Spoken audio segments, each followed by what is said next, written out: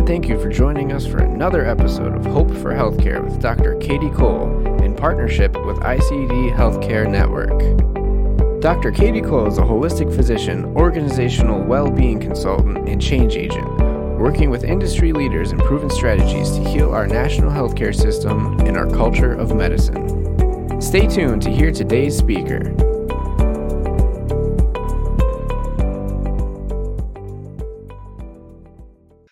Well, welcome everyone to Hope for Healthcare. This is a podcast in which we interview expert leaders around the country on best practices for healing our national healthcare system and culture of medicine. I want to extend a very warm welcome to my colleague, Dr. Marcelo Hochman. Dr. Hochman is currently the president of Independent Doctors of South Carolina. He is a double board certified head, neck, and facial plastic and reconstructive surgeon, founder of Charleston's Facial Surgery Center, and past president of the Charleston County Medical Society. Dr. Hochman's mission is to put the power of choice back into the hands of patients and physicians and disrupt the healthcare bureaucracy that controls and limits options. Through Independent Doctors of South Carolina, Dr. Hochman promotes the independent practice of medicine to improve patient experiences and ensure that patients and physicians have alternatives and access to high quality, doctor-driven care. Indie Docs unites tenured colleagues with doctors in training to provide valuable advocacy, assistance, and continued education, protecting the interests of doctors and patients into the future and building better medicine, not just better business.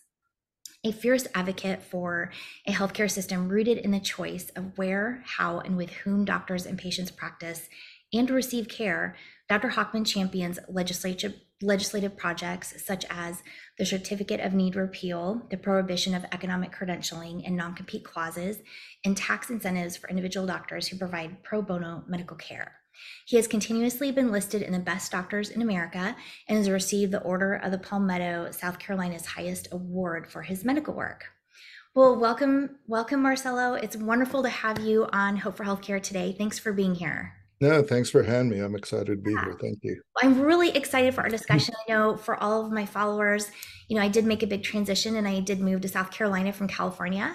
And now I'm beginning to get rooted in South Carolina. And I had the pleasure of being introduced to Dr. Hochman recently. And I wanted to share what he is doing for the state of South Carolina because I think it's really exciting and also gives me hope for our future. So, Marcelo, can you just tell our audience a little bit about your own journey with healthcare burnout and how you became so passionate about helping doctors retain our independence and uphold the sacred doctor-patient relationship? Sure. Yeah. So I started my career in academics. So I was in academic medicine for 10 years. And then I loved it actually until I didn't, when I realized that lots of the things that I wanted to do for my practice were going to be out of my control. So like I said, I really loved my time there. And then I went into practice, opened my own facility, and have been now in practice for over 25 years with still a very strong connection to the academic center here. And in fact, I have a clinic there once a week. Residents come through my office, but I'm not employed. And that has made a huge difference in terms of my outlook on things. I also see patients who are insured, patients who are not insured, who don't have any kind of health insurance or are able to afford medical care. And I have patients who are cash paying, cosmetic, elective. So I'm able to see really the experience of all the patients. And I've also lived through being an employed physician and being independent and in charge, but still working partly within a system, for some of the things I do over there. So I feel like the way I look at things has given me a really good perspective on what physicians are encountering and what patients are encountering, and I have some strong opinions about how to fix that. So. And we look forward to delving into that with them, Marcelo. Well, yeah. So and that's why I really wanted to have you on the podcast, because you do have that broad perspective. You have academic and corporate leadership experience, as well as, owning your own practice. So I'm curious, what is the biggest difference you've noticed between being self-employed versus, being hospital and corporate employed? Clearly, the number one thing is autonomy and being in control. Mhm. And, a lot of people sort of get scared about that. Well, I don't know how to do this, or I don't know how to do that. So therefore, I can't be on my own. Mhm. But it actually is amazing when you actually do have the control, how you quickly learn the things that you need to learn, or you seek out the resources that are out there. So you don't have to be an expert from the get go to do, if really what you want to do is practice medicine, there's really not a better place, as far as I'm concerned, than to set up the practice of medicine the way that you want it, as Mhm. opposed to trying to practice medicine within an environment that you have no control over. Mhm. That is a huge difference in the way that my life has evolved and my practice has evolved, and what I can do for patients and just the feedback that we get. So I think that's the number one thing, is to have Mhm. control. And you mentioned the word hope originally. If you don't have any control, you have no hope. When you are in charge of things that you have, or the variables that would make you happy or unhappy, and you can act on those, that's the key. It's when you don't have access to those things that you feel like, well, there's nothing I can do. So Well, interestingly, one of the actual factors and drivers of burnout is loss of autonomy and control, especially for physicians, because, we're born and bred to have autonomy. We're born to be leaders of our teams, leaders of our patients and ourselves. And, with the way healthcare has been going the past, like, probably 15 to 20 years, we've slowly been losing some of that autonomy over time. And when we try to provide feedback on how flow could be more productive in the front line, a lot of times it doesn't really go anywhere. right. So that's a big factor. So I'm glad to Yeah. hear that that's improved for you, obviously. Yeah, and and the reason most of us went into medicine, Hmm. um, and the type of people that go into medicine are very driven. Hmm. We don't need a lot of incentive to work hard. We do that because that's what we want to do, right? We want to help people, and most people going into medicine, certainly my generation, and it really is, you just do whatever it takes. The problem is that, physicians are being driven by other things that are not necessarily the agenda items that we would have done on our own. So you have to do it this way, you have to do it that way, you have to, it is not, there's a lot of friction between what physicians want to do and what they're told to do. And the polls show that over and over again. The thing that physicians across the board, no matter whether they're employed, non-employed, or whatever situation is, that value the most is the satisfaction they get from the doctor-patient relationship. That trumps financial reimbursement, it trumps prestige, it trumps everything else. And when you ask doctors, would you do it again? Most doctors would say yes. What they might not do again is the circumstances under which they work. And I think that really gets down to the core of what this whole burnout conversation is about. Is there is a discord between what we as physicians innately, professionally would like to do, and some of the agenda items that you're obligated to do, which don't necessarily fit with what you would have done had you had total charge or total choice over that. So Oh, completely. That goes into moral injury. That goes in, right, right, into even Christina Maslach talks about like the job person mismatch. And, even me as a young physician, we're not trained in our necessarily our talents and skills. We don't have that leadership coaching in residency. So a lot of times we don't even know what kind of environment would be the best environment for us. And Right. for me, I didn't even know my values and my talents at that point when was in my 20s, picking my first location. So I think it makes a difference when you know what you need, and then you can pick an environment that's more suitable. And Right. And that's key. yeah. Yeah, sorry to interrupt it, Yeah. but that's actually one of the things that indie docs that we are, really going to focus and trying to focus on is to get medical students, residents, fellows to see what private practice is like. I mean, again, I'm older than you are, and my generation, we actually rotated through private practices. It was an integral part of training. But now, if you want to be a pediatrician, it is very unlikely that in your, you know, 7 years of medical school residency, maybe longer than that, however it is now, that you would even have exposure to a private practice. So at the end of your training, you don't even know that that's a possibility. And that is a major flaw, I think, in medical education now, because you don't know what you don't know. If you've never been exposed to something and all your mentors are been raised in system medicine, I mean, you don't even think about it. There's some specialties where it's still an option that, orthopedics, plastics, I mean, some of the surgical specialties, the residents still know that that is an option coming out.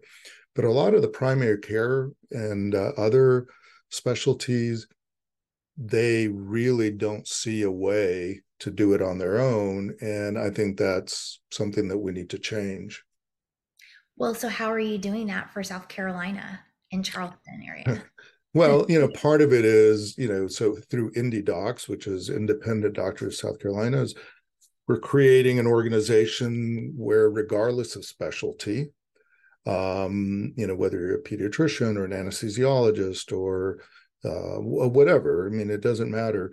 We are trying to get a big tent of independent physicians, and in that, reach out to medical students and all that. So, for example, the meeting that you're going to be attending and that we're going to talk about and all, we're making it known to the medical schools, that medical students are invited, and we've reached out, and it's a matter of education and exposure, as far as other things is, again, educating the public. We are going to be in a lot of different ways letting patients know that there is better care through facilities and practices that are not corporately owned. I mean, we've known that for years, but the patients we've all gotten ourselves into a situation where now the hospitals are so big and the systems are so big, and the third party payers, are very much working with the hospital systems, where patients end up just kind of being herded, into these systems and don't realize that their independent OBGYN would be able to give them, very good value, quality, and you don't have to do it in the hospital. You don't have to. So again, for every specialty, there's an analogous thing, where we need hospitals. There are functions that hospitals, do that we will always need them. But where I think that it has gone way too far is for the hospital systems to get involved in outpatient care. That is where we independent physicians do a far better job Yeah. than the systems do. Yeah, But absolutely. Well, and I think you hit the point earlier. You said, there's a lot of creativity. Doctors are very creative. We think outside the box. We take an oath to help everyone, that comes our way. And, with corporate healthcare and corporate outpatient practices, we're limited to who has insurance and if we can take them. And then, there's we can't give even discounts for patients that can't afford their copay. There's like Right. no leeway. But if it's a physician-owned, outpatient practice, then we have a better chance. We have a better opportunity, I think, to take care of a broad spectrum of patients who really need our help. Absolutely. And And in fact, that particular thing is one of the reasons why I've gotten over the years involved in trying to, what can we do to give the control back to the patient and to the physician. Um, so three things that I've worked on for several years, which sound kind of disparate, but they really together make sense. Is one was the certificate of need repeal, which we finally got done, a few months ago, actually. can you Uh, just explain that for those listening that might not understand what that is? Sure. So let me list the three things, and then I can talk about, yeah. But so the repeal of the certificate of need, which again, many people may not even know what that is, but all of us were impacted by that. Number two, non-compete clauses for physicians as a condition of employment. And number three, incentivize physicians to provide charity care. Mhm. So for the CON, or the certificate of need, it was a federal law enacted, in the 70s. And the idea was that the government was going to help, as always, minimize costs and minimize duplication of efforts and try to.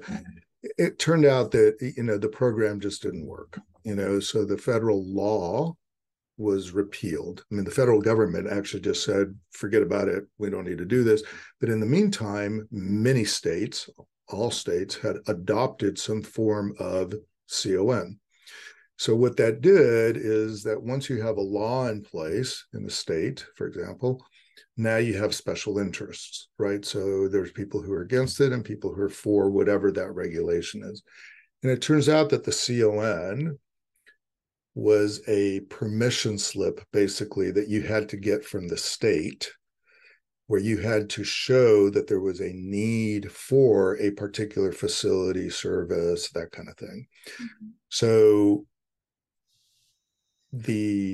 if you wanted to build an imaging center, or if you wanted to have a birthing center, you had to get a CON, you had to get a certificate of need from the state.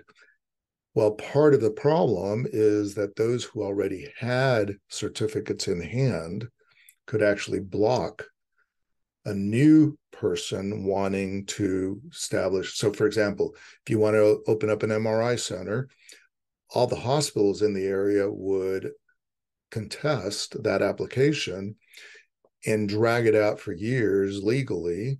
And most physicians just don't have the financial resources to fight that, right? And South Carolina had the ninth most restrictive CON law in the country. So it's like McDonald's being able to tell Burger King that they can't build across the street. Well, the reason that they actually do that is because competition is good. It's good for McDonald's, it's good for Burger King, and it's good for the person who wants to eat at either one of them, right? And that's why prices were always, pretty well balanced. Same thing with Home Depot and Lowe's. They're always across the street from each other, on purpose.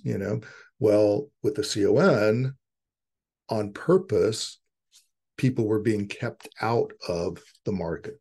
So you couldn't go to an independent surgery center in Charleston. There wasn't one because the hospitals wouldn't allow it to happen. So if you needed a carpal tunnel release, or if you needed a breast biopsy, or if you needed, a knee arthroscopy, it had to be done in a hospital setting, which means hospital prices.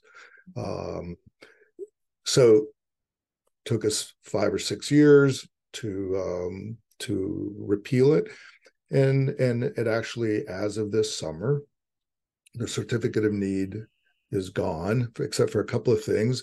But within a year and a half, it'll be gone for everything, including hospitals. That's Which huge. means, yeah, it's huge. So Yeah. what that does is that it opens the door for anybody who wants to build a birthing center, a drug rehab center, a CT scan, an imaging center, a urology, whatever it is, and you're willing to risk it and you're willing to do it, you can do it now. You don't have to, obviously you have to be licensed, you have to meet all those requirements, but there's nobody who's going to tell you, no, you can't do that, because we don't want the competition, which is what the CLN did. The second thing is non-compete clauses for doctors. So about half of the states, not including South Carolina, exempt physicians from non-compete clauses as condition for employment. So what that does is, having a non-compete clause, you're a fellow or a resident just finishing your training, and you see the job that you want, and you have to sign a non-compete clause, which means that 3 years from then, when you decide, no, maybe I want to try something else, you need to move, right? Because the non-compete clause doesn't let you practice medicine within a certain mileage and for a certain amount of time. Now your family's entrenched and your kids are in school, and I mean, all those things, and you just don't want to be where you are. I mean, we all change. I left academics after 10 years, but we all change. I mean, we all want different things. So as a resident or a fellow, you may have written off the ability to stay within a certain geographic area for a certain period of time just by taking a job. And as part of the paperwork, you've signed a non-compete clause. Okay. That's wrong. I mean, and it's bad for doctors, and it's really bad for patients, because now, the patient that you've been treating for the last few years and you have a relationship with, and you decide you want to go into private practice, and you're forced to move 30 miles away, that patient may not be able to follow you, right? So that patient now gets herded in the system. They're just assigned a new, quote, provider, right? And I do not like that word at all. I don't either. And that's why I put it in quotes. So triggering. I know. We're more than providers, But, so now they're assigned somebody else, and they want to follow you. They want to, they had a good relationship with Dr. Cole. They want to go see her. Well, now they can't. Not everybody can drive 20 miles, elderly people, or plus it's a choice. So that's the thing that gets me the most, is that the patient's choice and right to choose their physician and follow their physician is abridged by an administrative decision. It's a purely business decision that is now keeping a patient from following their doctor. So there's not only, I think, a real issue, I mean, just morally, but legally also. I mean, you're abridging somebody's rights to choose something. So that's the fight for this next couple of years. That's the next thing that we're kind of taking on now. But it's a good environment right now, because everybody's realizing how not having choices is just not good, whether being able to build something or being able to choose your doctor. And like you said, you may have all the intention in the world to treat this patient pro bono because of their condition, financially. If you're employed, you can't get them in the hospital. And I know this from experience over many, many years. However, in my office, I can treat whoever I want. I can charge them whatever I want, whatever they're willing to pay. And if there's somebody who I want to treat free, charitably, I can do that. And nobody tells me yes or no, So that's the third thing, and that is to incentivize charity care. And, so hospitals, get a lot of tax benefit from, quote, charity care. But that term, charity care, is kind of a wastebasket term that includes undercompensated care, So the hospital will bill, $100 and they only get $50. So now they say they've provided $50 worth of charity, which is very different than not charging anything for something that would have cost $50, right? So, but the physician, the individual doctor who may be providing that care, gets no benefit, right? But the hospitals get hundreds of millions of dollars. In the state of South Carolina, this is a little bit older number, but the hospitals in aggregate in South Carolina, had profited over $1 billion on charity care, Wow. just because of the way the tax codes are written. And I mean, it's all an accounting thing, right? So what we did some years ago, we helped Senator Tim Scott, who's our senator and, recently dropped out of the presidential race and all that. But we helped put together a charity care bill, which didn't go anywhere federally.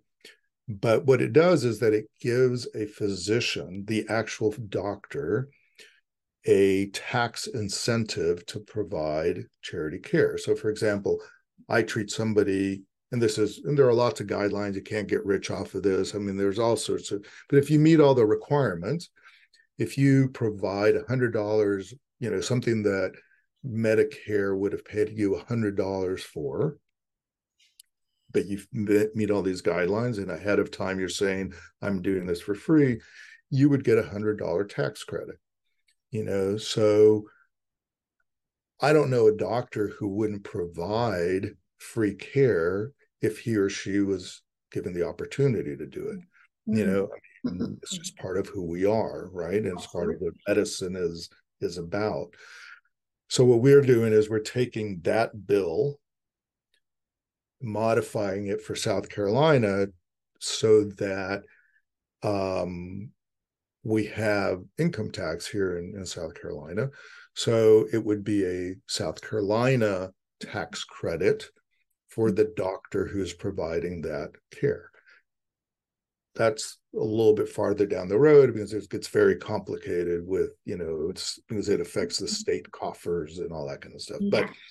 But if a doctor could provide whatever services he or she wanted, i.e., no certificate of need, and that doctor could practice wherever he or she wanted, i.e., no non-compete clauses, and that doctor could receive incentive to provide charity care, those three things together change a lot of things for a very small state like ours. Absolutely. And patients would have the choice. They would have the ability to go wherever they wanted to go, and that's a win-win for everybody. So.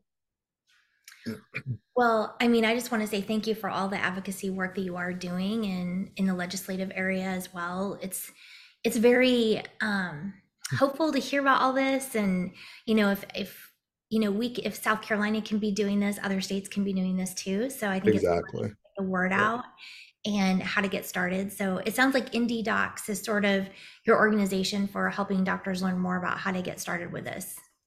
Yeah, I mean, I've been involved with other organizations. The CON repeal was kind of something that we started when I was president of our medical society.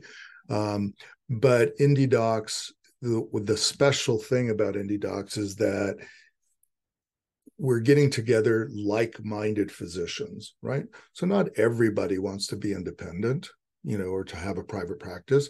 Some people may love being employed. Like I said, I loved it until I didn't, and then I changed. But there may be people who are perfectly happy doing that, and that's fine, But the agenda of independent physicians is very different than the agenda of employed physicians or their employers, right?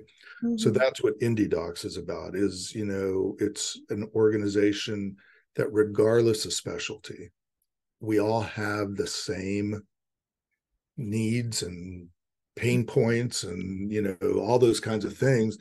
So if we're all on the same page on most of those things, then we can do things, so that's why I think this organization is a little bit different than what exists in South Carolina for sure. So.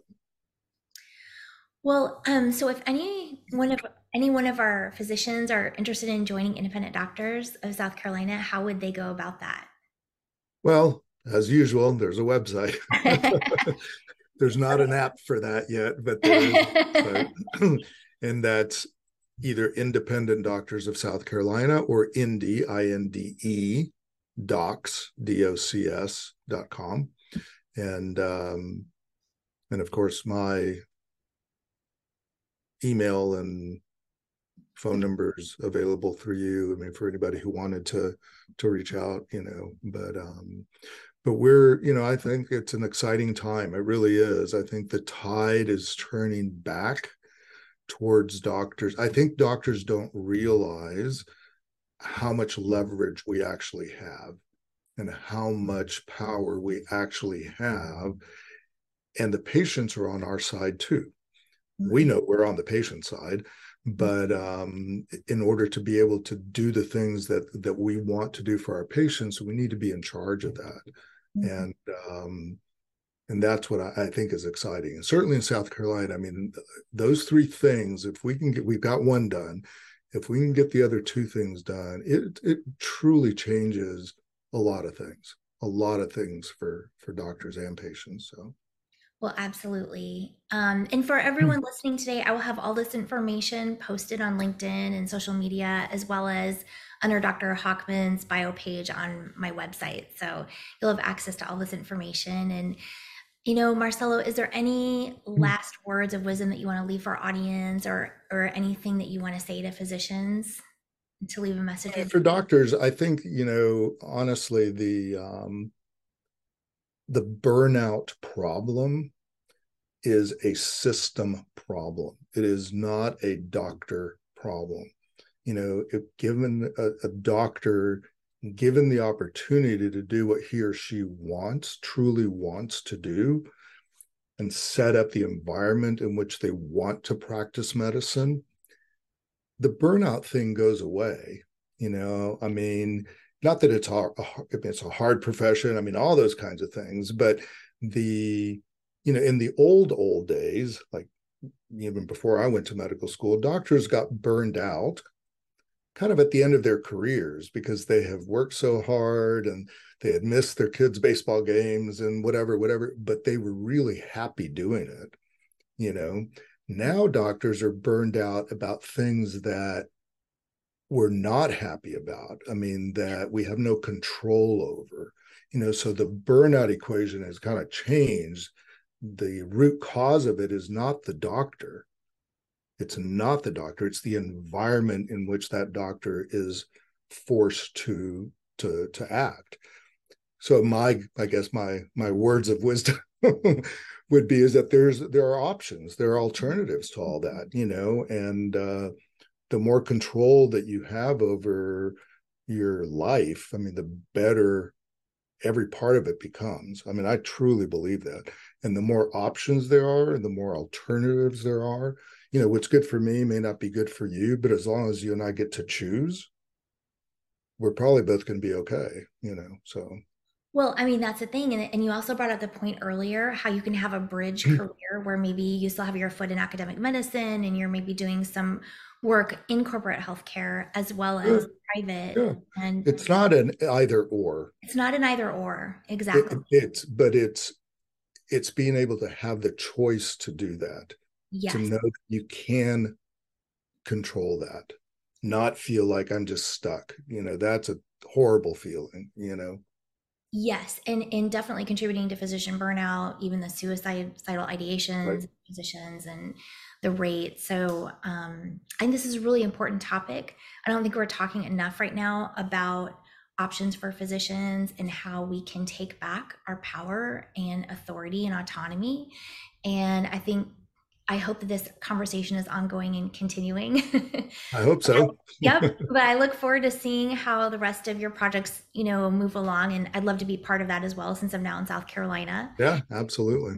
And everyone, thank you so much for tuning in today. And again, I'll have all of Dr. Hockman's information on social media and the bio page as well. And so I want to thank Dr. Hockman for being here today and taking time out of his busy day to educate us on the projects that are moving forward in South Carolina. I appreciate the opportunity for sure. Yeah. Thank you so much.